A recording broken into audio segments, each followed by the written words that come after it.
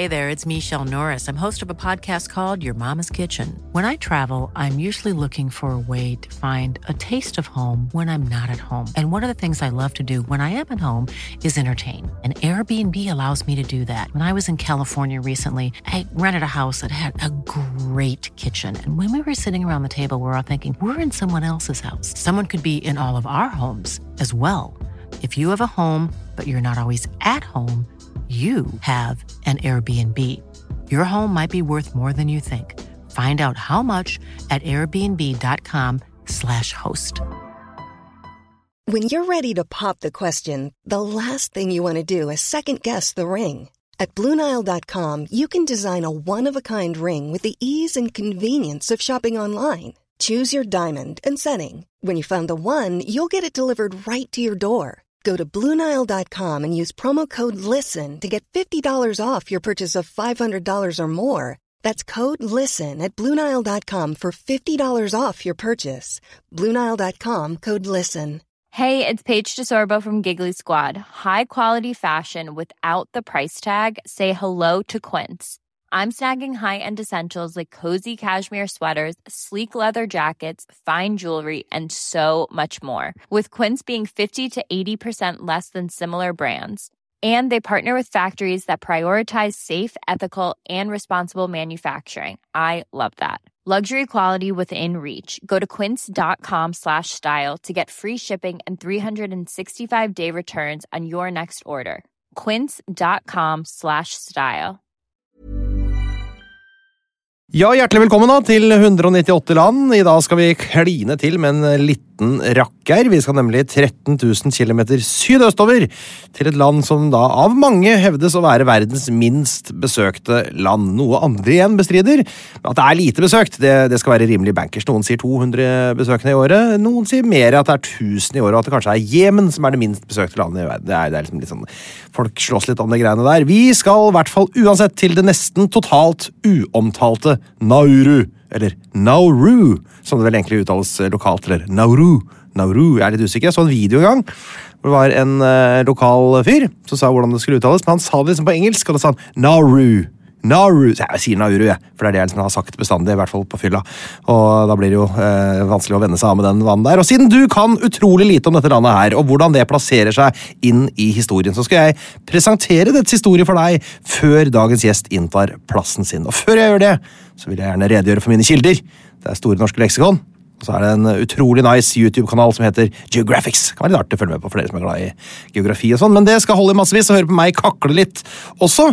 Så nå drar vi på i ekte radiodokumentarstil. Det er liksom litt sånn, er nesten sånn hele historieaktig, bortsett fra at det ikke er noe intervjuer underveis da. Så nå skal jeg fortelle hele historien til Nauru på, på noen 20 minutter. Kjør!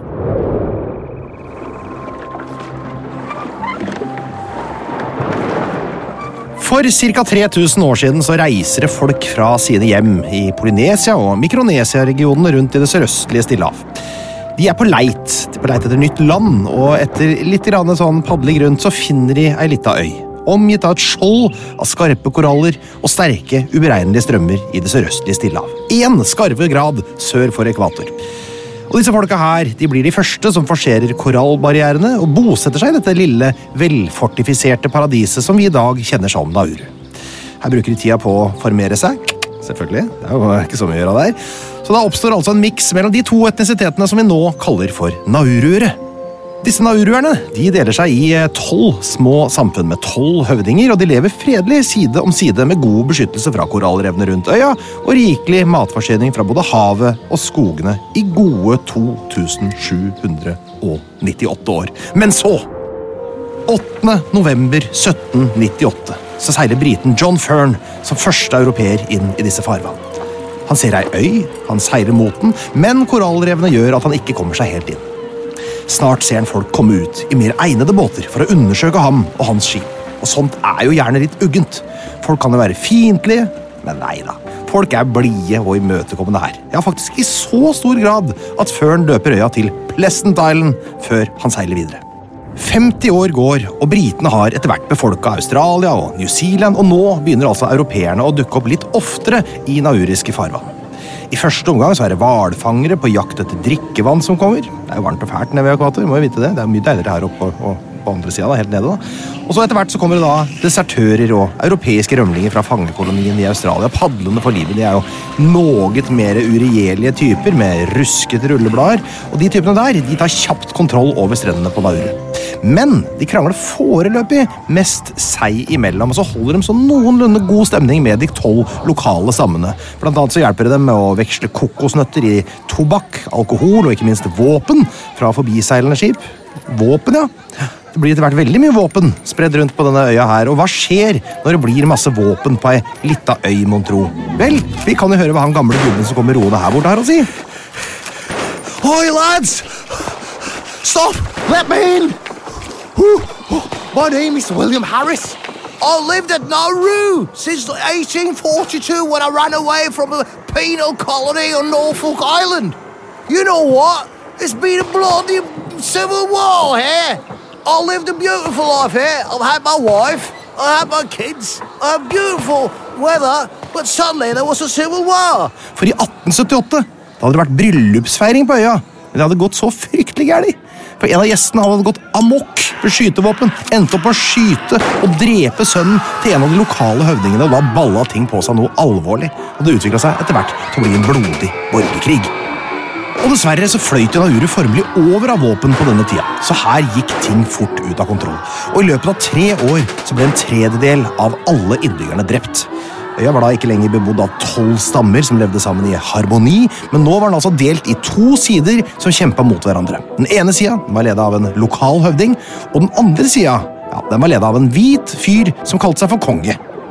Han får vi ikke høre så veldig mye mer til i denne historien her. Ja, så hva skjer etter dette her? Vel, ingen vet. Mellom 1881 og 1888 så har vi ingen beretninger, for han Harris, han der som kom padlende, vet du, han dro selvfølgelig aldri tilbake, han var jo livredd, og ingen har skrevet ned historien av de som var ute på øya der, veldig mange av dem døde jo. Så her er det sånn at det neste vi kan si med sikkerhet, det er at i 1888, da er kongen vekk, han er den hvite fyren, vet du, og volden den er avtatt. Men hva er det som skjer i 1888 som gjør at vi vet ting derfra liksom er ute? Jo, tyskerne kommer selvfølgelig. De buser inn med fynn og klem, de annekterer øya, og de innlever den i det tyske protektoratet Marshalløyene. Og alle de 12 høvdingene, altså øysamfunnets best betrodde menn, de blir jo da surret sammen og tatt til fange og sørt ned på stranda der, og tyskerne truer med å drepe dem en etter en, om ikke alle våpen på øya blir levert igjen, og det er litt snell, litt brennkvikk, som jeg regner med de sier borte i Tyskland her. Så når alle våpnene er i tyskernes hender, så er det altså kolonitid. Det går litt dårlig til det her. Heldigvis så bryr ikke tyskerne sånn veldig mye om den der lille, rolige øya langt ut i Stillehavet, så stort sett så får våre venner på Nauru være i fred. 4000 kilometer sørvest for Nauru, der ligger Sydney. Og det er jo ganske langt unna det. Det er som fra Bergen til Bagdad omtrent, hvis du synes det er langt da. Det er et stykke det. Uansett så sitter det altså i det herrens år 1900 en dude som heter Albert Fuller Ellis på kontoret sitt i nevnte Sydney. Han jobber for noe som heter Pacific Island Company, som man jo da kan forkorte til PIC, hvis man er en morsomme typen. Og inne på kontorbygningen til PIC så har de en klump. Det er en litt rar klump, og den fungerer som dørstopper. Og den klumpen her, den skal få en større del i historien, større enn han hvite fyren som var konge, faktisk. For denne klumpen, den er noe som har tatt med seg som en souvenir fra en tidligere Nauru-tur. Og klumpen, den har rykte på seg for å være en slags sånn forsteinet trebit eller et eller annet sånt noe.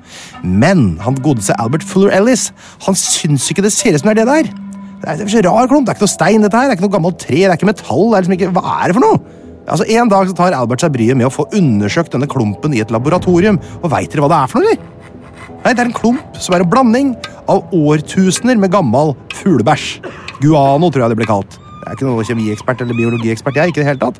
Det som er viktig er at Albert Fuller Ellis og de gutta hans, de kaller dette her for fosfat. Så er det helt sikkert det det heter.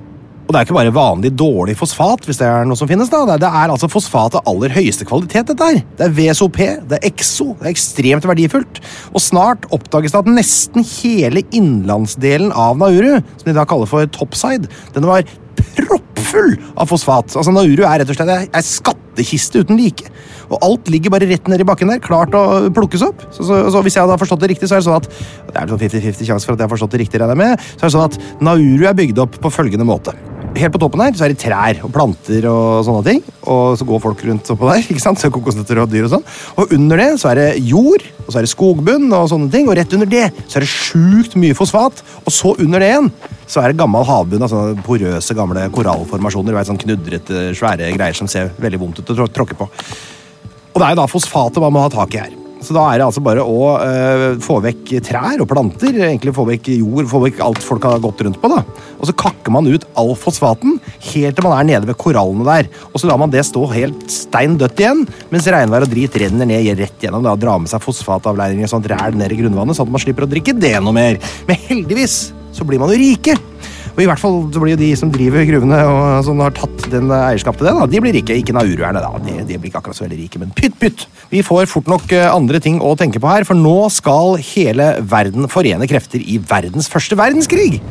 Så ganske snart kommer australierne i båtene sine og inntar øya, for der det jo noen tyskere, og de ikke noe kule under første verdenskrig, så de kan de arrestere da. Så nå det altså australierne som passer på Nauru, og fra 1919, når krigen over, så blir Nauru som et slags foreldreløst barn, plassert under en kombinasjon av australsk, newzealandsk og britisk kontroll. Delt foreldrerett. Og det må jo være helt uproblematisk. Nei, vent litt! Det stemmer, vet du. Verdenshistoriens nest mest dødelige pandemi kommer jo rullende nå. Og det går jo ikke sånn superbra når disse velmenende fosterforeldrene tar med seg spanskesyken til øya. Nei, folk dør jo da. Ganske mange av dem dør også. Jeg tror jeg snakker om 18% eller noe. Så hvis vi skal oppsummere de 20 årene da, på hver side av forrige århundreskifte, så har vi altså borgerkrig, kolonisering, og så rett inn i en forferdelig pandemi. Og faktum jo at det begynner å bli ganske få nauruere igjen, rett og slett. Men ok, de har jo fosfat. Ja, det har de. De har fosfat, og det altså satt i gang en storstilt utvinning av dette her inne på topside, altså de 85% av landområdene som ligger sentralt på øya. Og dette her leder naturligvis til helt enorme inntekter for australierne som utvinner dette her. Ja, og ikke minst for britene og newzealenderne som da får kjøpe dette her ekstremt potente stoffet, som en slags sånn, man kan bruke det til gjødning og sånn, gjørsel og sånn da. Får kjøpt dette her til gi-bort-priser, gulldeal. Og nauruerne, altså de som da får bakken de har bodd på, rivd opp med rota, de får på sin side et slags totalt ubrukelig månelandskap som de kan bo på da. For utvinning av fosfat, det nemlig totalødeleggende for landskapet, og det som står igjen, det gammel, død, knudrete, klumpete korallbunn som ingenting kan dyrkes på, og som heller ikke stabilt nok til at man kan bygge noe på det. Så store deler av Nauru nå altså 4-10 meter høye tagger av gammel korallbunn, altså grått og fælt. Du må gjerne google bilder av det om du har lyst til å bli litt sånn ordentlig deppa.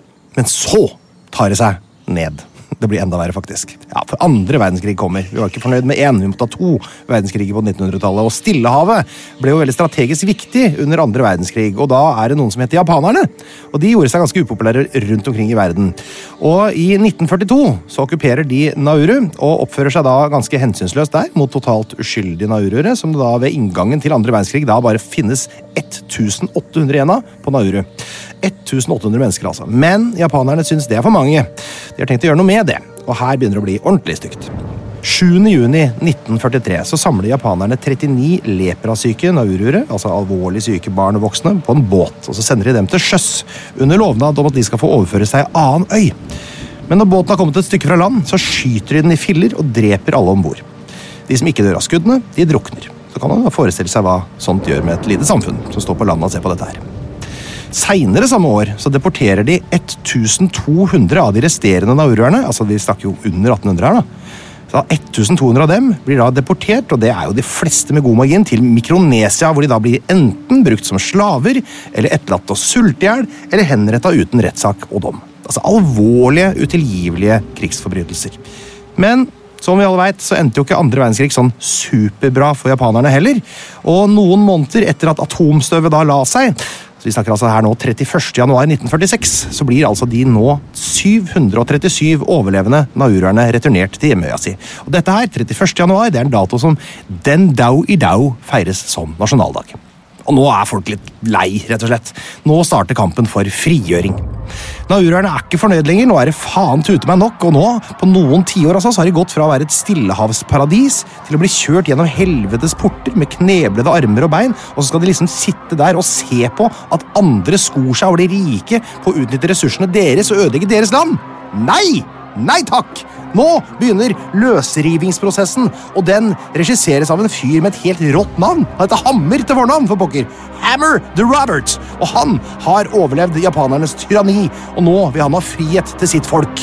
Hammer, han rett mann for jobben, for han har studert bort I Australia. Han kjenner tonen borte der. Han vet hvordan man skal forhandle og høstle med australere. Så han kjører på med argumenter som spiller på samvittigheten deres. Han viser dem hvordan en tredjedel av landet deres nå ødelagt for alltid, og at australerne nå skylder dem frihet og mer til. Australerne på sin side, de blir jo helt sånn, shit, hva skal vi gjøre her da? De foreslo rett og slett at de kunne få overført hele Naurus befolkning til en annen øy, helt gratis. Vær så god alle sammen, men så tar vi fosfaten. Nei, Hammer the Robert rister på huet og kjemper, og får til slutt overført rettighetene til egne ressurser I 1967. Nå får altså naurerne, de får lov til å eie sin egen fosfat. Og dæven skjære meg, så gir den seg ikke der. Han får også til en løsning med total suverenitet den 31. januar 1968. Litt av en bragd. Legg også merke til den doble grunnen til å feire 31. januar her, ikke sant? Både hjemvending av folket og uavhengigheten. Og her hjemme så vi quizmastere likevel mest opptatt av at de fikk grunnloven sin den 17. mai, akkurat som oss, ikke sant? 2 land som begynner på N på 5 bokstaver som har grunnlovsdag 17. mai. Men det altså 31. januar som best, spør meg. Ved selvstendigheten I 1968 så det da 3100 nauruere igjen på Nauru. Og med så få mennesker og så enorme ressurser, så ser det praktisk plutselig veldig lyst ut. Altså, det ser helt superlyst ut. President Hammer the Robert, han vamper opp fosfatproduksjonen, og pengene bare hvelver inn. Altså, per 1975 Nauru verdens nest rikeste land per capita. Hører dere det, eller? Verdens nest rikeste land per capita, Nauru. Det formelig går av skaftet. Og det bare, hva gjør man når man blir sånn? Jo, da mister man gjerne gangsynet litt, ikke sant? Det sånn som vi I underholdningsbransjen har det også. Ego vokser og til slutt så kollapser man under sin egen vekt. Men mens man på toppen der I full klikkemodus, så går det hardt for seg. Så også med Nauru, som på 70- og 80-tallet fortærer sine egne ikke-fornybare ressurser I et fullstendig halsbrekkende tempo. Innbyggerne nyter gratis tjenester, høye lønninger, 0 skatt, mens myndighetene handler inn en hel flyflåte som om de trengte det. Og av alle ting så bygger de med nesten 200 meter høy skyskraper I Melbourne. Så på den tiden var det høyeste bygningen I Melbourne, ganske sjuk ting å gjøre. Så her var det god stemning og grei pengeflyt, for å si det sånn. Og fordi ingen helt tar inn over seg at lyset nå brennes I begge ender, så slutter unge nauruere å ta utdanning. De får jo uansett feite jobber, ikke sant? Med høye lønninger. Det ikke noe vits å surre og somle på skolen når du bare kan gå rett ut jobb og bli rik. Og eldgamle fisketradisjoner og kunnskaper forlates og går I glemmeboka. Men det jo ikke så rart, ikke sant? For landet soper inn verdier som tilsvarer da 15 milliarder kroner I dagens penger årlig, fordelt på bare noen få tusen mennesker. Kan du regne litt på det selv? Det blir helt gærne I huet å tenke på sånt. Altså, Nauru kunne levd på disse pengene her I århundrer om de hadde investert dem klokt, og ikke skyld på folket, for de ønsket seg nettopp det. Det var protester mot sløseriet til myndighetene og alt det der, men det var til ingen nytte for myndighetene. De var gira på høye biffer og lave biler, og det jo så deilig når et land man bestemmer over tjener masse penger, for da det ikke så lett å oppdage om man stikker litt I lomma si selv. Og det gjorde de jo ganske kraftig, ja. Veldig mye av det faktisk. Utrolig mye hadde sagt den faktisk egen lomme. Det verste eksempelet kanskje da myndighetene spytta ikke-fornybare fosfatpenger inn I en påkostet, nyskrevet West End musical, hvor handlingen blant annet går ut på at Leonardo da Vinci forfører Mona Lisa ved å klaske på ræva, og hvor noen av skuespillerne synger så dårlig at de må ta sangtimer. Attpåtil så gikk ryktet her om at regissøren egentlig hatet musicals. Det ganske dårlig utgangspunkt. Men her skulle vi ha settes opp I London. Vel, Leonardo A Portrait of Love regnes I dag som en av de største fiaskoene I London Theaters historie. Det ganske lang historie forresten. Og endte opp I et underskudd som oversteg 70 millioner kroner. Altså et eksempel på en av Naurus mange mislykkede og litt uforståelige investeringer. Det var flere av dem, altså, men det her var bare sånn klassisk en da. På utrolig vis så klarer altså Nauru da, etter at nesten hele øya utarmet, og stå I dyp gjeld. Deres naturlige matfat fra innlandet borte, fiskerne har glemt hvordan de fisker, grunnvannet forurenset med den fosfatutvinningen og greiene der, og stadig kollapser I gruveområdene forurenser lufta med farlig svevestøv som gir innbyggerne helseutfordringer. Altså det et lite høydepunkt. De klarer å få drevet inn $100 millioner I erstatningspenger for tyveri av fosfatressursene fra Australia I 1993, men det blir faktisk, altså $100 millioner, blir en dråpe I havet I forhold til den gjelda de har. Så hva gjør lille Nauru nå? Jo, de lanserer seg selv som skatteparadis, og så lar de over 400 utenlandske banker flytte til det skattefrie paradiset hvor ingen følger med på hva de driver med, ingen krever noe annet enn noen millioner inn I den nauriske statskassa, og hvem det som slår til på sånt igjen? Det Frelsesarmeen? det Nobelstiftelsen? Det Redd Barna, kanskje? Nei, tror du ikke det var sånne narkokarteller og russisk mafia og Al-Qaida, da, gitt? De slo til på den. Nei, nå går det godt på Nauru. Og bare i 1998 så det estimert at kriminelle organisasjoner hvitvasker over 700 milliarder kroner gjennom Naurus bankjungel. Og for å ytterligere forverre sitt nå stupende rykte, så selger Nauru diplomatiske pass med tilhørende diplomatisk immunitet for oppimot $30,000 per stykk. Det hadde vært noe å kjøpt seg det. Og gjett hvem som kjøpte da? Nei, det var jo terrorgrupper, Al-Qaida-folka da, og mafiaorganisasjoner og sånn da.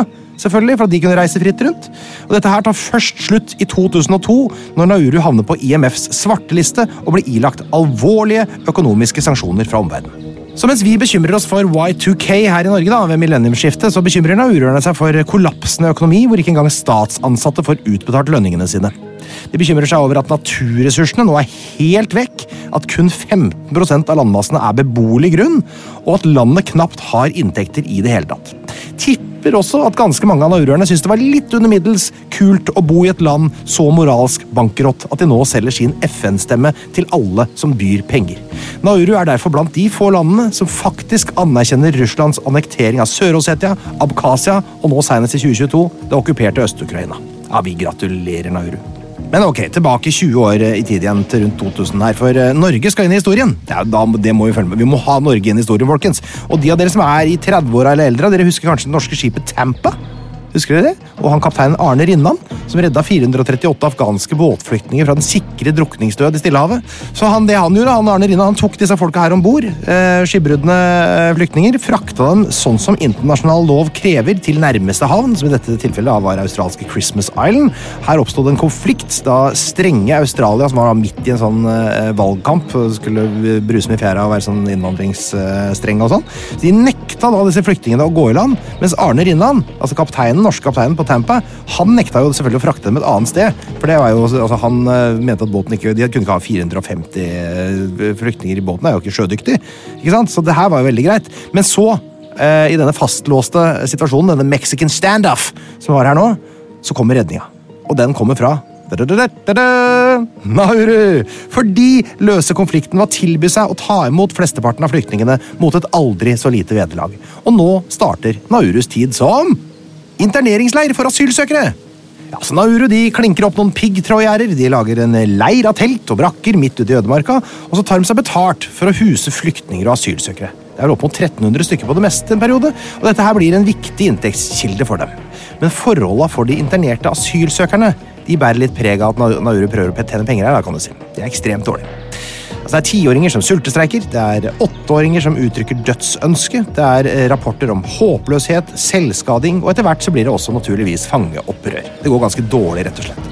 Leiren den stenges og gjenåpnes flere ganger, men altså per i dag fremdeles i bruk, og i 2021 så var det drøyt 100 asylsøkere som fortsatt var innelåst på denne forferdelige leiren som heter Nauru Regional Processing Center, som det så flott heter.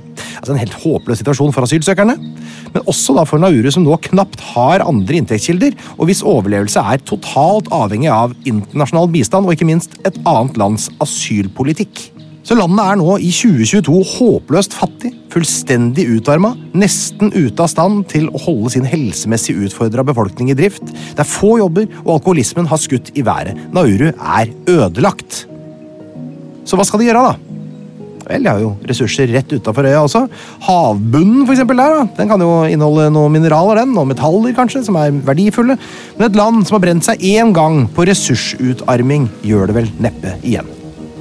Bortsett fra at i 2021 så begynner Nauru faktisk med dyphavsgruvedrift i håp om å tiltrekke seg sårt tiltrengte midler, samt at de krysser fingra for at denne gamblingen med naturressurser ikke for en gangs skyld skal ende i økologisk katastrofe. Vi får vente og se, og fram til da så skal vi slippe inn en gjest som faktisk har besøkt dagens land.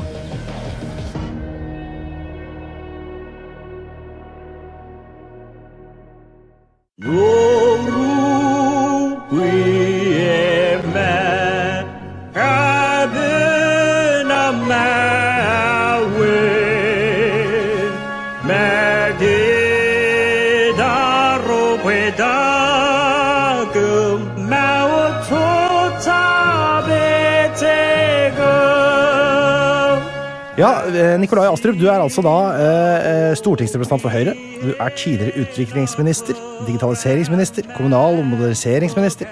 Men nå, nå har du en 4 års liten pause før neste ministerpost. Og da sitter du i miljø- og energikomiteen på Stortinget. Jeg med på noten nå? Ja, det riktig. Energi- og miljøkomiteen. Ja, det det andre veien? Ja. For det i den rekkefølgen? Det i den rekkefølgen. Så hvorfor det i den rekkefølgen? Ikke miljø viktigere enn energi? Det vet jeg ikke, men de henger sammen, og det egentlig ganske sjeldent. Fordi i veldig mange andre land så jo dette delt mellom 2 komiteer. Ja. Og det å samle på en måte konfliktene i en komité, det tror jeg ganske lurt. Tror du de gjør det på Nauru? Der tror jeg ikke de har partier. Tror ikke de har partier, nei. Nei, der alle valg personvalg. Ja, sant det, for de har såpass få å velge mellom at de har kanskje ikke organisert seg i ulike blokker. Ja, de vel, hva det for noe? 10 000 mennesker eller noe sånt nå? Ja, det skal vi komme tilbake til i spalten Faktaboksen. Det blir spennende å se hva du har plukket med deg når du har vært der. For du har jo da faktisk vært i dagens land, som et av de minst besøkte landene i verden. Men før vi går dit, jeg kan spørre deg med en gang, er du sånn som god i geografiquiz og sånn? Er du sånn geografitype? Jeg kan vel litt om det. Ja. Men det sånn som kan alt ofte sier da. At jeg kan det litt grann, og så ramser de opp. Vel, vi får se da. Ja, vi får se. Du har jo sikkert fått reise litt da, i forbindelse med jobb, regner jeg med, og du har jo da blant annet reist til Nauru, som dagens land. Har du noen andre sånne oddedestinasjoner på CV-en din i kraft av ministerjobbene?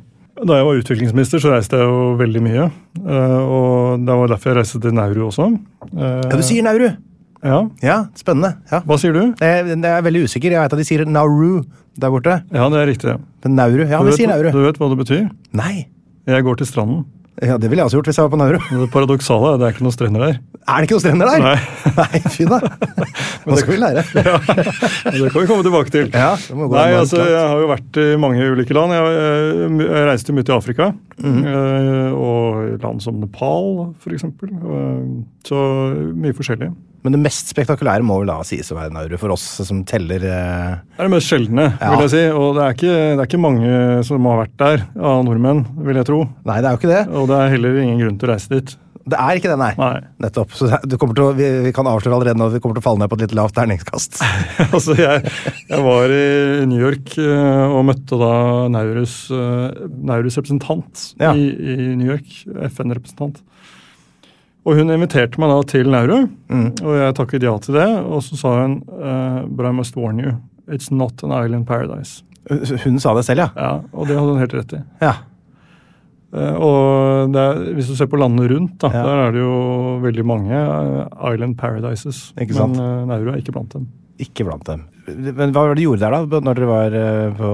Nei, grunnen til at jeg dro dit var fordi det skulle være et møte i Stillehavsforumet, som da alle landene i Stillehavet. Og Norge.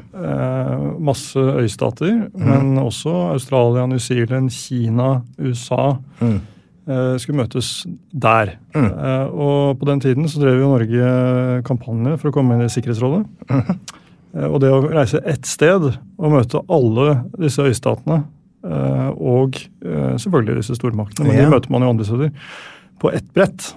Det var en god grunn til å dra dit, og i tillegg til at vi da jobber jo mye med disse øystatene med tanke på klimaendringer, fiskeriforvaltning, så vi hadde budskap å ta med oss også, og ble invitert til å komme da, for å snakke om blant annet havforvaltning og den type ting. Det jo faktisk lista som et sånt anbefalt sånn turistaktivitet når man på Nauru da, og besøker parlamentet, ettersom man da hvis man kan rusle rundt der inne i åpningstida. Fikk du besøkt parlamentet?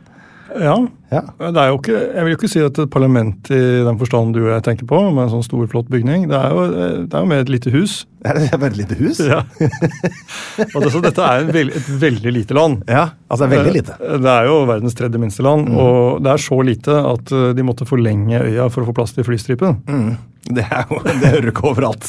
Det gjorde de for eksempel ikke da de skulle ha flystripe i Canada. Du, vi starter litt sånn ubarmhjertelig med en fast spalte som heter Faktaboksen, hvor du da skal få lov til å briljere med alt det du lærte om Nauru på din tur i 2018.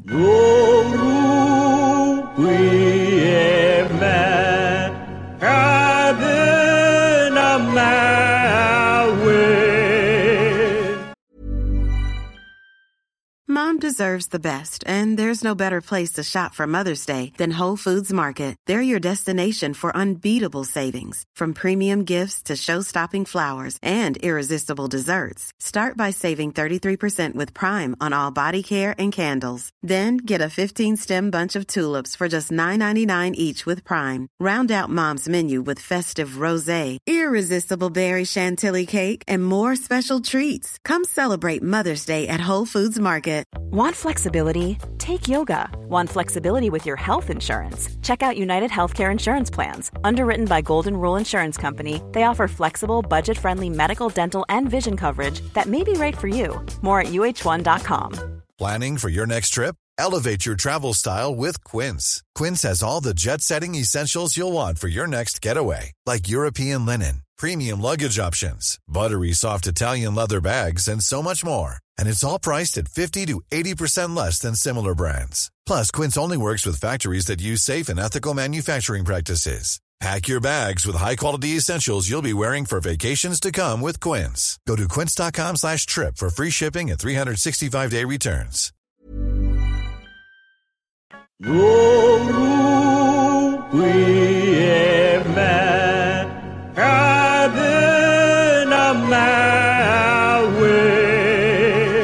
Ja, velkommen til Faktaboksen, Nikolai Astrup. Jeg på jakt etter hovedstad i øynasjonen Nauru. De har ingen offisiell hovedstad. Nei, det helt riktig. Det det som så spesielt. De har ikke. De fleste sier jo Jaren-distriktet som en slags hovedstad, som da parlamentet ligger der, men du mener at det heller ikke et parlament. Nei, det helt riktig.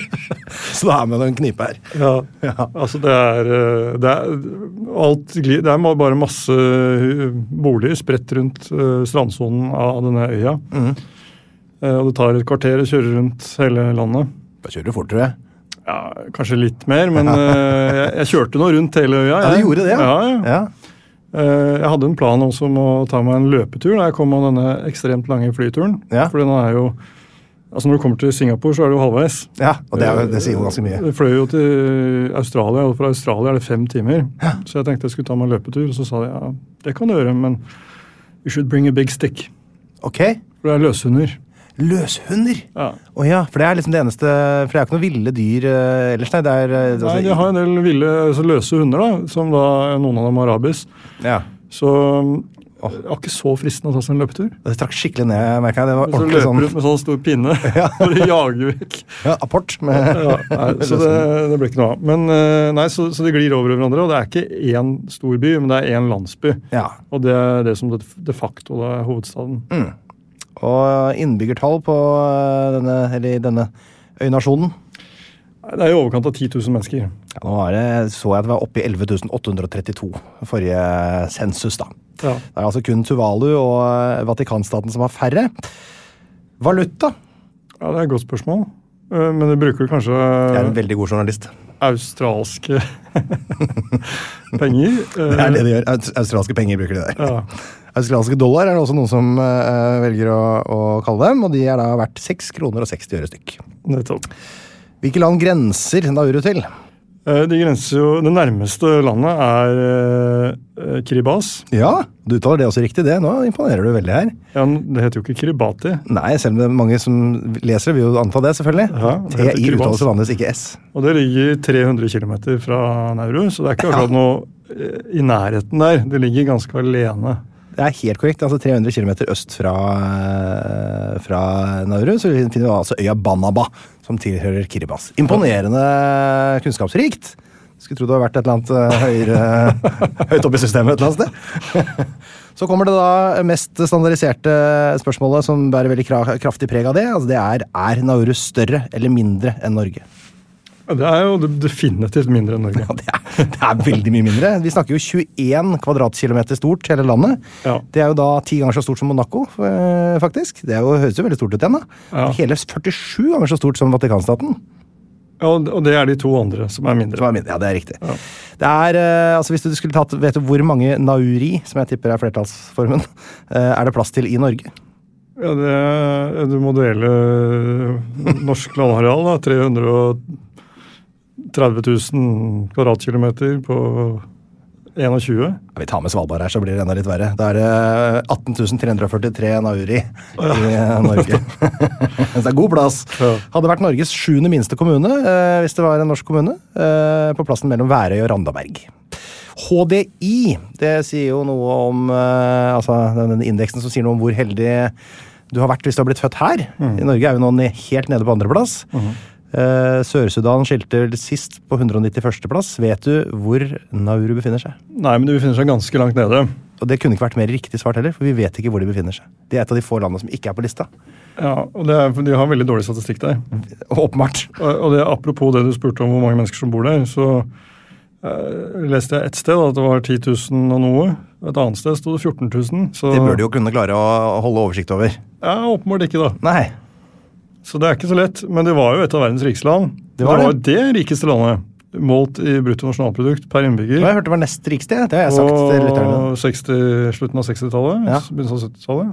Og nå er det vel det 5. fattigste landet i verden, eller noe sånt? Ja, det gjør det, altså helt utrolig. Det er veldig, veldig spiky kurve, kan du si, på den. Men det som er interessant, jeg har jo vært i mange utviklingsland, og der er det jo, de har vært fattige, mange av dem har vært fattige hele tiden. Men dette har jo vært et rikt land. Og det du ser er at de har jo veldig mange da, ikke sant? De har infrastruktur som de bygget da de var rike, men som de har biler fra 70-tallet som var flotte biler den gangen. Og de har fortsatt de, ja. Ikke sant? Så det er litt kubansk. Nettopp. Ikke sant? De har bad, innlagt vann, toaletter, men de har ikke pustet opp det badet siden 1969. De har den aller beste datamaskinen fra 1975. Ja. Og det er veldig rart når du ser rundt deg, fordi det er ikke mange utviklingsland som har vært steinrike. Nei, ikke sant? Men Nauru har vært det. Nauru har faktisk vært det, og det er en utrolig historie. Og en av disse parameterne i HDI er jo forventet levealder, og den har jeg tall på. For FN oppga da i fjor at gjennomsnittlig forventet levealder i Nauru var nå altså bare på 63,9 år, som altså gjør det til det 3. dårligste landet utenfor Afrika, etter Haiti og Afghanistan. Det er jo ganske sinnssykt dårlig. Arbeidsledighet, er det noe du tenker de har på Nauru? Ja, de har jo ikke så veldig mye å leve av lenger. Nei, de har jo ikke det. Så disse gruvene, de driver bitte litt fosfatgruver. Ja. Men det er ikke lønnsomt, tror jeg.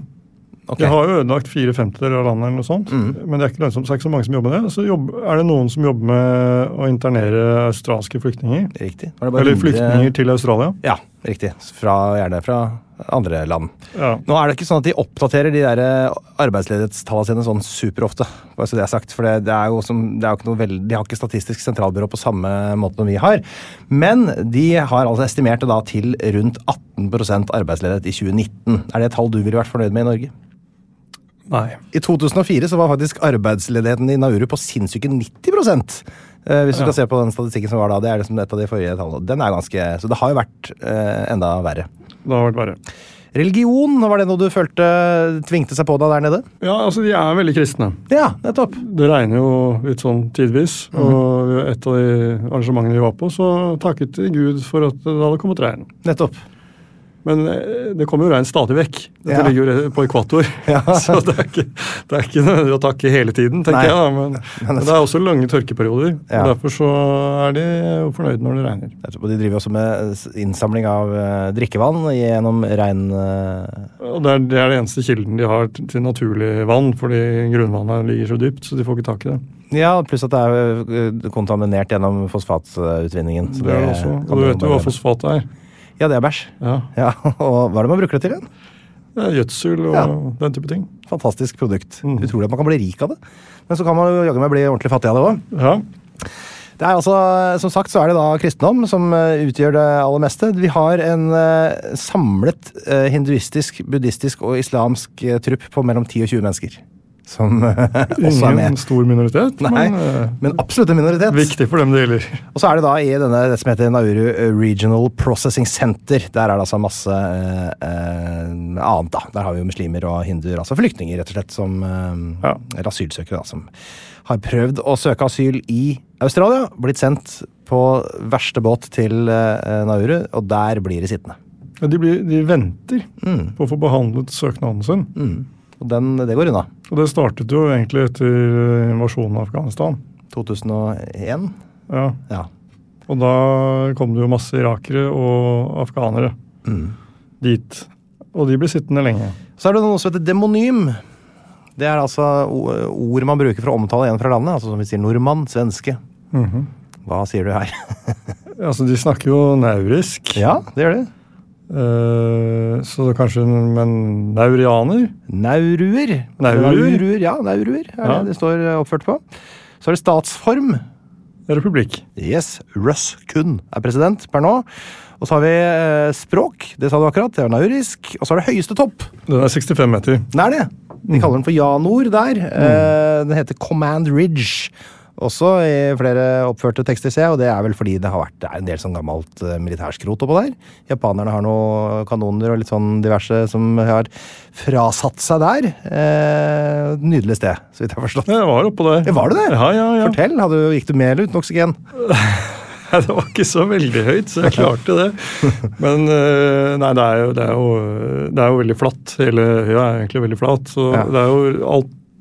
De fleste bor langs stranden, som sagt, og derfor de jo veldig bekymret for klimaendringer. Fordi med havnivåstigningen så blir de jo tvunget inn i landet.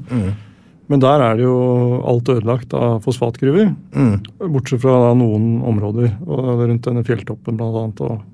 Ja, kan du ikke fortelle litt om hvordan det ser ut innover i landet? For det man på en måte, du kan jo bare google et bilde av Nauru, så ser du med at det en slags, den ser ut som en grønn O, og innenfor der det en sånn beige-grått. Det jo da rester etter fosfatutvinningen, så det sånne søyler, uthulede søyler som står igjen da, som kan være typ 10 meter høye, for de har gravd seg ned.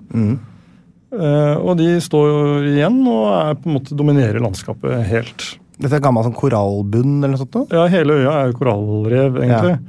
Og det jo derfor det ikke noen strender her, det ikke noe bading. Altså du på ekvator, det 28 grader hele året. Fy da. Og så kan du ikke bade der. Kan du ikke gå ut og skli ned? Nei, for rundt hele øya så det et korallrev som stikker opp. Ja. Så hvis du skal gå ut der, så må du i hvert fall ha veldig gode sko. Ja, steike. Det ikke mulig å spasere ut i det vannet der. Nei. Så det ikke noe særlig bading, og det jo i utgangspunktet ikke noe havn der. Nei. Så de har laget en kunstig åpning i revet for å få skip til å kunne komme inn, og fiskebåter til å komme ut da. Det der de har disse 2 svære kranene som har blitt brukt også, det veldig sånn samlebånd til å sende ut sånn fosfat ut i... Ja, de har en liten jernbane. Ja, de har det også. Ja. Det en del av Jøss-spalten skal få senere. Ja, de har litt jernbane. Fikk du kjørt lille tog, eller? Nei. Det var ikke så mye utvinning av... Jeg så ikke noe utvinning av gruvene da jeg var der. Nei. Men de har vi startet opp igjen. Ja, de sier det. Det jo selvfølgelig et langsiktig prosjekt som... Ja, mesteparten jo borte. Ja, det jo nesten ingenting igjen, og det kommer jo ikke, det ikke sånn som det lager seg selv, dette det jo en ikke-fornybar ressurs. Nettopp fordi det 300 kilometer nærmest nabo, så flyr fuglene...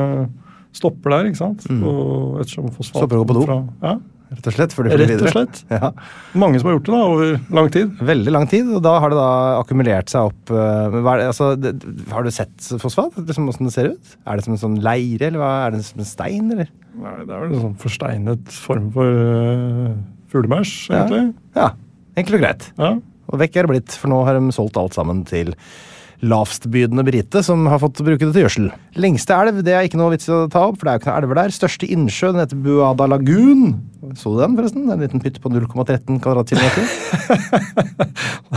Det mulig jeg så den, jeg husker ikke. Det skulle jo bety 100 ganger 130 meter eller noe sånt. Den største og eneste innsjø, brakkvann består den av. Og det innebærer jo selvfølgelig at ferskvann mangelvare. Det finnes 3 desalineringsanlegg som jobber med å generere ferskvann. De visst veldig sånn, går litt av og på, skrangler litt. I likhet med Tuvalu så må du da samle inn regnvann. Og så får de vann levert. Fra Australia. Ja. Før vi runder av hele faktaboksen, så vil jeg gjerne vite om du så noen flagg, og hvordan de så ut. Ja, flagget til Nauru, ja. Det jo blått med en gul sol av noe slag. Helt riktig. Ja. Ja, så man ser det ikke vaie så alt for ofte. Det så dypt blått, det representerer jo da Stillehavet, med en relativt tynn gul horisontal stripe på tvers. Like under den så en 12-tagga hvit stjerne som understreker da Naurus beliggenhet like under ekvator. Og så det 12 tagger som da representerer øyas 12 opprinnelige stammer. Og hvitfargen, den representerer fosfat. Så der har du den. Der har du den. Vi går til spalten Nikolais Nauru-tur.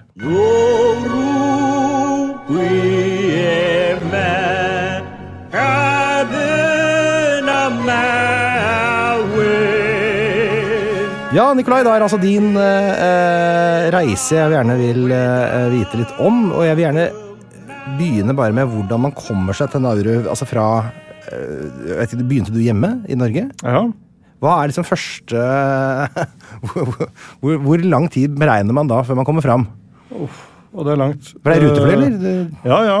Rutefly, ja. Nei, altså, jeg måtte sjekke det der, hvor lang tid det tok. Dessverre så har jeg ikke den der reisemappen fra den turen, men vi har et bilde fra politistasjonen i Dubai, hvor min politiske rådgiver ble tauet inn. Så hyggelig. Fordi hun hadde med seg en fotball. Og det ulovlig i Dubai? Det var ikke lov å ha en oppblåst fotball. Å nei. I tilfelle den inneholdt for eksempel hva som helst. Ja, så vi måtte da skaffe hun ble tauet inn i påvente av vi skaffet noe som kunne få luften ut av denne ballen. Alle skulle det være for noe. Men det bildet er datert 31. august. Ja. Og ankomsten på Nauru var 2. september. Ja, og da var det allerede i Dubai, ja. Ja, for jeg så for meg at jeg skulle delta på et møte i Jaren en fredag klokka 12. Og da gikk jeg altså på en nettside og så bare sjekket hvordan det måtte legges opp. Og da ba jeg da sortere etter best flyvning for meg. Da var det altså en rute som gikk Oslo, Paris, Singapore, Brisbane, Honiara, og så til Jaren. Og for at jeg da skulle innfinne meg i Jaren fredag klokka 12, så måtte jeg da dra fra Gardermoen tirsdag morgen 06.05. Det er noe av det verste jeg har sett. Ja, det er ganske ille. Nei, altså vi fløy da Oslo, Dubai, Singapore, Brisbane, Nauru. Ja. Den er fin. Det var via Brisbane, altså direkte fra Brisbane til Nauru. Ja. Og ikke ned om Honiara en liten tur for å fylle kokosnøtter. Det var 5 timer fra Brisbane. Yes. Og da følger vi med Nauru Airlines. Ja, og de følger jeg på Instagram forresten. Det er et veldig koselig sted å følge. Men har du, hva slags fly var det for den? Sånn 737 eller noe, det? Ja, det var et ordentlig fly, ja. Men var det folk der? Ja, det var jo det. Ja. Jeg skulle på et møte med masse andre folk. Ja, det var de som satt på flyet da? Jeg ser for meg at det var ganske mye mer trafikk enn vanlig, ja. Ja, nettopp, ja. Jeg ser for meg at det må være ganske tomt. Det er ganske stort fly for å fly så langt. Ja, det er det. Men det er lite, med 200 turister i året, eller hva det ble snakket om her, så kan det jo umulig være smekkfullt hver gang det blir. Altså, de hotellene var ikke tilpasset masseturisme, det kan jeg si. Nei, for det er jo 2 hoteller på Nauru, og du fikk ikke prøvd begge, regner jeg med? Nei, men jeg bodde på det ene, og det skulle da være det beste av de 2 hotellene. Så utrolig trist for det andre hotellet å høre det hele tiden. Ja. At det andre er det beste. Altså... Men det var jo så mye mennesker der, så de hadde jo da de har jo masse sånne brakker, altså sånne containere til denne interneringsleiren sin. Så de hadde jo da satt opp dem på hotellet, da, så jeg bodde i en sånn container. Nei, mener du det? Ja. Så du fikk låne en sånn... Jeg antar det er der de kom fra. Ja. Nei, så de hadde satt opp det da, som en slags brakkelandsby. Som du ser på en byggeplass. Ja, det er VM i Qatar. Ja, i stål da. Så jeg kan tenke, det blir jo godt og varmt i det. Ble du tatt imot sånn? Ja. Dette er jo helt utrolig. Og der bodde jeg i 3 dager. Se for meg at du kommer inn med sånn koffert og henger opp skjortene dine sånn fint bortover etter... Ja, det var jo eget bad inni der da. Var det bad, ja? Ja, og varmepumpe og greier. Det vil si... Kuldepumpe da? Aircondition. Ja. Nei, så det var det nødvendig, for det var jo veldig høy luftfuktighet. Ja, og det er vel nesten ikke noe variasjon i temperatur gjennom året. Samme hele døgnet og hele året. Ja, og luftfuktigheten... 28 grader og høy luftfuktighet. Ja. Det må ha vært veldig, altså du som er så glad i lyseblå skjorter, da, gitt. Det må jo være svetteringer. Jeg styrte unna det. Altså, jeg fikk jo beskjed om at antrekket var Hawaii-skjorte. Var det det også? Ja, helst sånn blomstrete skjorte. Så skal jeg innrømme at min kolleksjon av Hawaii-skjorter er relativt begrenset. Så, men jeg måtte finne noen alternativer i skapet. Ja, for du handlet ikke på et av de mange store kjøpesentrene på Nauru? Det er jo ingen kjøpesentre der. Nei, de har jo supermarked. De har supermarked. Ja. 1 eller 2 supermarkeder, ja. Ja, så var flyplassene? Der ble jeg jo veldig nysgjerrig på alt. Er det liksom... Flyplassen er som sagt, de måtte jo da forlenge øya for å få plass til rullebanen. Flyplassen er toppstandard, og det må den jo være, fordi de er jo helt avhengig av... Altså når det er 300 kilometer nærmeste nabo. Selvfølgelig. De får alt fra Australia som er 5 timer unna, så må du ha ordentlig flyforbindelse. Men du var innover såpass at du fikk sett liksom disse fosfatruinene og sånn. Vet du hvordan er veistandarden? Altså når du sier innover, altså det er veldig lite. Ja, jeg skjønner, men det skjønner jeg. Det høres ut som en ekspedisjon. Jeg dro langt inn i urskogen og fant en fosfatgruve. Altså alt er jo i nærheten. Ja, ser du det liksom fra overalt? Nei, det er liksom litt inni der, men veien går jo rundt kysten i utgangspunktet. Så det var en av de første tingene vi gjorde, var å få en guided tur rundt øya. Ja, du gjorde det. Rundt øya, ja. Og jeg hadde ikke liksom reflektert over hvor lite det var. Jeg visste at det var lite før jeg tok den turen. For vi dro fra hotellet med en liten minibuss, og så straks så var vi tilbake på hotellet. Ja. Vært hele landet rundt. Ja, det er ganske utrolig, for de som ikke har googlet hvordan det ser ut, bare gjør det. Se på tatt bildesøk på Anauret, så ser du jo hele landet i et bilde, og så ser du jo veier og gater og hus og sånn på, altså, så enkelt er det jo. Det er akkurat det. Du trenger jo ikke å tegne et kart, du kan bare ta et bilde og se på det, så har du hele greia. Men det er veldig annerledes enn alle disse andre øyene, ikke sant? Det er ingen, som jeg sa, ingen strender, det er ikke noen strandstoler, det er ikke noe infrastruktur annet enn folks hus rundt omkring.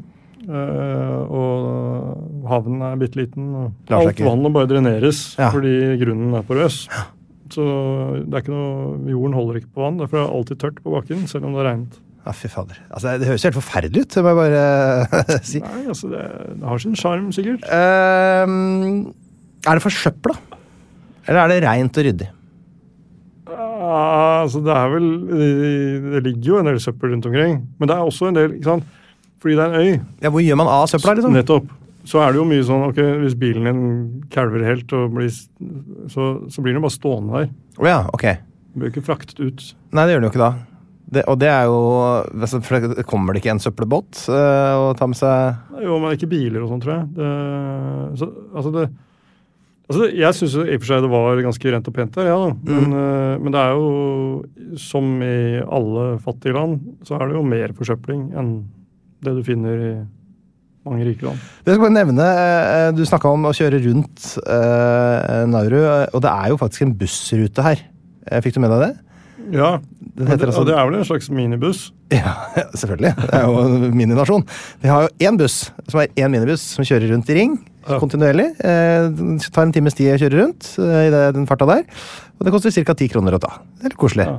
Hvis du bruker en time, ja, da stopper de mye. De stopper mye, prater litt da. Men det er jo fordi at man bor jo da helt spredt. Fordi de bor jo stort sett i hus. Ja, for de bor jo ikke i høyden i etasjer. Og da bor de spredt rundt hele øya. Og det er jo som sagt ikke noe særlig by å snakke om. Nei. Fikk du noe inntrykk av hvordan de ser på fremtiden der nede? Det virker jo sånn fra utsida som en helt sånn fortvilt situasjon. Hva snakker de om? Hva kan de gjøre fremover? På et sånt møte så er de opptatt av å vise frem de positive sidene ved landet sitt og snakke opp fremtiden. Men de er selvfølgelig veldig bekymret for klimaendringer. Ja. Med rette, fordi folk bor i strandsonen. Og det er en stor utfordring. Og så er de har jo en stor økonomisk zone. Altså i vannet rundt? Ja, og det er klart det er de opptatt av. Forvaltning av fisk. De er opptatt av tjuvfiske. At ikke andre land kommer og fisker i deres farvann. For her er det jo tunfisk og masse annet som du kan fiske. Ja, det er jo verdifullt. Som har stor økonomisk verdi. Og det var en av de tingene som vi var der og snakket med dem om. Det er jo nettopp ulovlig fiske, bærekraftig havforvaltning, den type ting. Så de har et potensial, men utfordringen her er at de har vært kjemperike, og nå er blitt lutfattige. Altså, luften har gått litt ut av ballongen på mange måter. Og de mistet jo en generasjon der også, som sluttet å utdanne seg, som bare gikk rett til store inntekter. Ja, og begynte å spise i stedet, egentlig. Og det har de fortsatt med. Ja, det nesten gå til det, for det er såpass, det er halvfrekt å spørre om nesten, men altså, dette med overvekt, for dette er jo da verdens mest overvektige land. Hvor godt ser man det altså, når man er ute og går? Det er veldig synlig. Det er veldig synlig, rett og slett. Det er et veldig overvektig land. Ja. Altså alle er overvektige, da. Ja. Altså, du sier alle, det er faktisk 94,5% er jo da rangert som, eller altså klassifisert, hvis man kan si det, som overvektig, som vi da sier at det er en BMI på over 25. Og det er jo ikke spektakulært, og jeg er også over 25, 27 tenker jeg. Det er jo ikke på en måte noe blubbe, men så kommer det da til hvor mange som er over 30 i BMI, altså det som da kalles for fedme, det er altså 71,7%. Og det er jo begynner å bli alvorlig helsemessig. Men dette gjelder ikke bare Nauru. Det gjelder jo nesten alle stillehavslandene. Hvis du ser på oversikten over de mest overvektige landene, så finner du veldig mange av de øyene.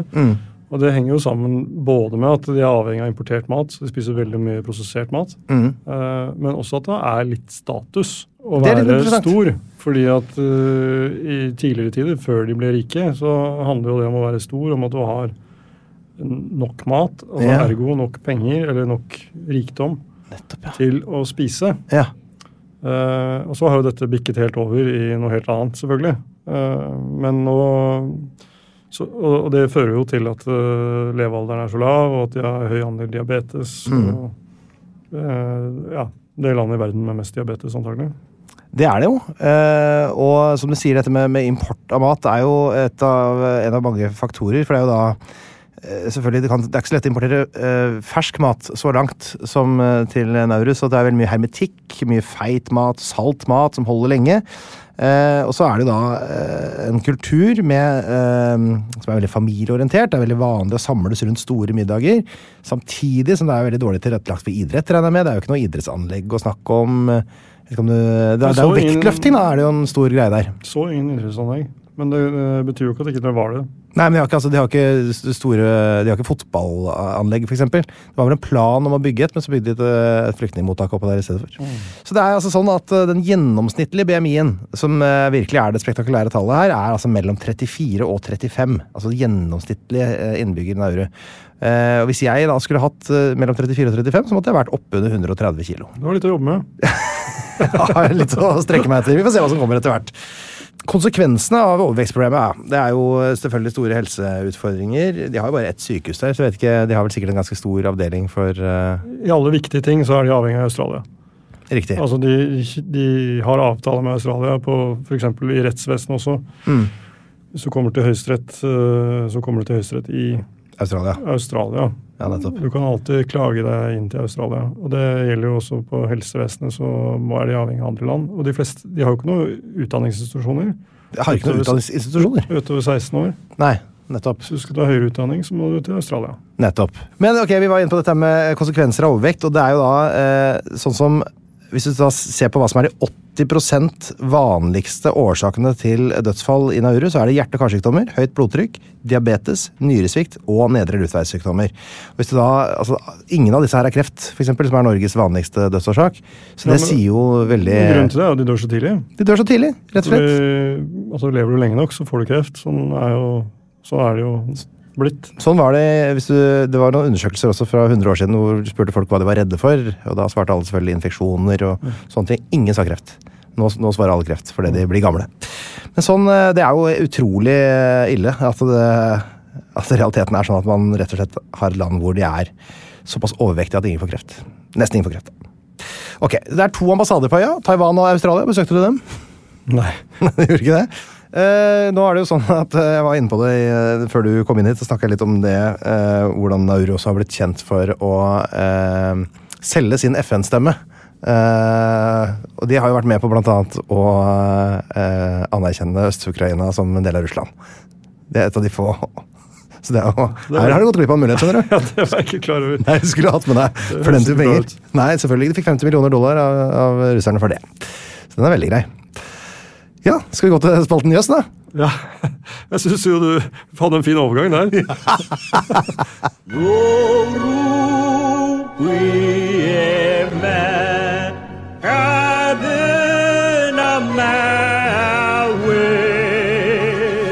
Ja, hjertelig velkommen til spalten Jøss, Nikolai Astrup. Skal jeg si noen kjappe, gøyale fakta? Som jeg ikke for gøyale heller, altså. Det mer sånn at du responderer bare med jøss, og så lar du det gå. Altså, det bare ett trafikklys på Nauru. Yes.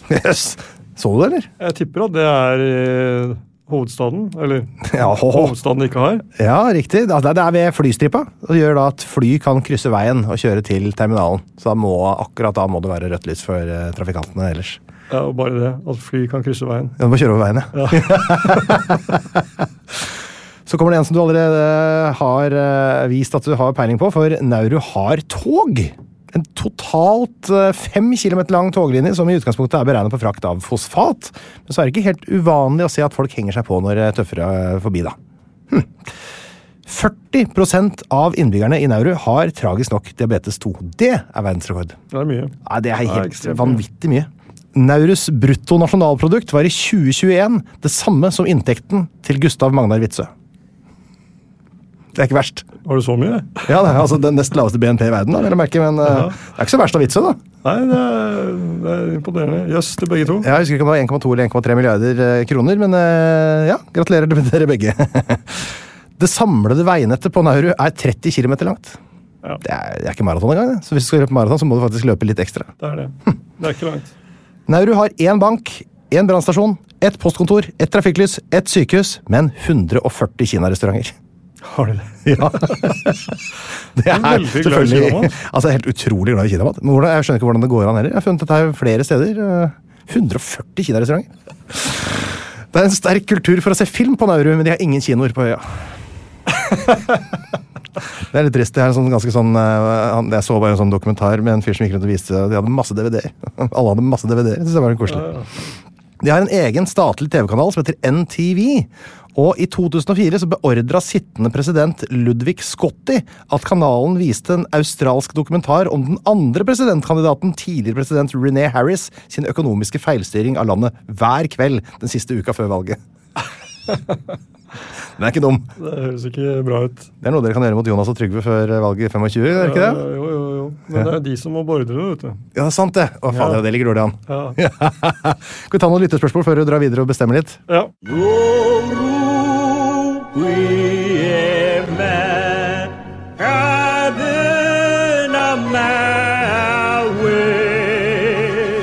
Bjørn Ravnås, han lurer på hvem forteller de svenske vitser om? Fikk du noe inntrykk av det? Nei, men jeg har inntrykk av at de vitser om hverandre, ja. Om de andre stillehavsnasjonene, eller? Ja, om de andre øystatene. Ja, nettopp. Og at det er litt rivalisering. Og det, når det er sagt, det er vel mest vitsing fra de andre om Nauru. Ja, det blir jo det nå, da. Andre veien. Får vi ikke dårlig samvittighet av det? For det er klart at for en del andre land så er det jo litt skadefryd. Ja, de var så cocky. Land, ja. Som hadde alt. Ja, jeg skjønner. Ja, det har blitt et av de fattigste.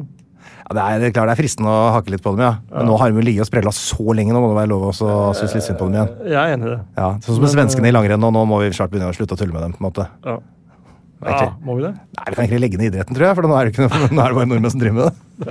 NM. Anita Hansen lurer på hvordan dyrelivet er der, og det var jo du litt inne på med den joggeturen din. Det er ikke mye dyreliv der. Altså, de fleste av dyrene som er der er jo importert, i betydningen husdyr. Altså, det er hunder. Det er hunder, ja. Og katter og rotter. Og noen griser, sier de. Griser, ja. Men det er ikke noe... Det er ikke noe mer enn det, altså. Det er fugler, selvfølgelig. De har også nesten forsvunnet, da, ettersom skogene da har blitt hogd ned, tragisk nok. Men i havet skal det visst nok fortsatt være fest, da. Ja. Lars Lomnes, han lurer på, er det trygt å kjøre bil der? Fikk du inntrykk av at det var heftig trafikk? Veldig trygt, vil jeg si. Ja, vil du det? For her har jeg faktisk funnet en del nyhetssaker om at det er et stort problem. Altså, det er ikke så veldig utrygt for deg som turist, men for naurerne selv så er det faktisk ganske mye fyllekjøring, det er ganske mye motorsykkelkjøring uten hjelm, og det er altså dødsulykker årlig i Naurus trafikk. Tenk på det. Det vil jeg tro. Det er jo... Men det er ikke så veldig mye trafikk. Nei. Så hvis du kjører bil der, så kommer du til å... Det er ganske oversiktlig. Og det er ganske liten sjanse for å bli tatt i promillekontroll, tipper jeg. Eller altså, hvis de først har satt opp igjen, så blir det vel tatt. Even Bentsen Løvaas lurer på hva nasjonalidretten er, og det vet jeg, for det er vektløfting, som de er utrolig gode på. De har vunnet, de har aldersbestemte verdensrekorder, de har masse gull i sånn Commonwealth Games, og ikke medaljer, men OK plasseringer i OL og sånn. Så det er faktisk, selvfølgelig, det er en del av denne kulturen med å være stor og sterk, selvfølgelig da. Men det er jo noe da. Ja. Det var det jeg hadde fra denne gang. En merkelig punktum der. Tusen takk for at du kom hit, Nikolai. Bare hyggelig. Plan B. Selling a little or a lot? Shopify helps you do your thing however you cha-ching. Shopify is the global commerce platform that helps you sell at every stage of your business. From the launch your online shop stage to the first real-life store stage, all the way to the did we just hit a million orders stage. Shopify is there to help you grow. Shopify helps you turn browsers into buyers with the internet's best converting checkout. 36% better on average compared to other leading commerce platforms. Because businesses that grow, grow with Shopify. Get a $1 per month trial period at shopify.com/work. Shopify.com/work. Planning for your next trip? Elevate your travel style with Quince. Quince has all the jet-setting essentials you'll want for your next getaway, like European linen, premium luggage options, buttery soft Italian leather bags, and so much more. And is all priced at 50 to 80% less than similar brands. Plus, Quince only works with factories that use safe and ethical manufacturing practices. Pack your bags with high-quality essentials you'll be wearing for vacations to come with Quince. Go to quince.com/pack for free shipping and 365-day returns. Planning for your next trip? Elevate your travel style with Quince. Quince has all the jet-setting essentials you'll want for your next getaway, like European linen, premium luggage options, buttery soft Italian leather bags, and so much more. And is all priced at 50 to 80% less than similar brands. Plus, Quince only works with factories that use safe and ethical manufacturing practices. Pack your bags with high-quality essentials you'll be wearing for vacations to come with Quince. Go to quince.com/pack for free shipping and 365-day returns. Psst, det meg, Einar Tørnquist her, han fra 198 land. Nå har jeg lagd en 198 land-app, hvor du kan surre rundt på forskjellige kart og lære masse om forskjellige land, og du kan ordne og fikse, men det er også en hel haug med quizer, hvor du kan teste deg selv mot resten av Norges befolkning. Du kommer inn på topplister, sånn kan du se hvordan du gjør det i geografiquiz, pluss at det kommer en daglig utfordring. Dagens utfordring kan du teste deg selv. Vet du, det er en utrolig bra geografi-app, relativt lol-pakke. Prøv en sånn 7 dagers gratis greie. Hvis du liker den, så kan du betale litt under 1 krone om dagen, så har du den for life.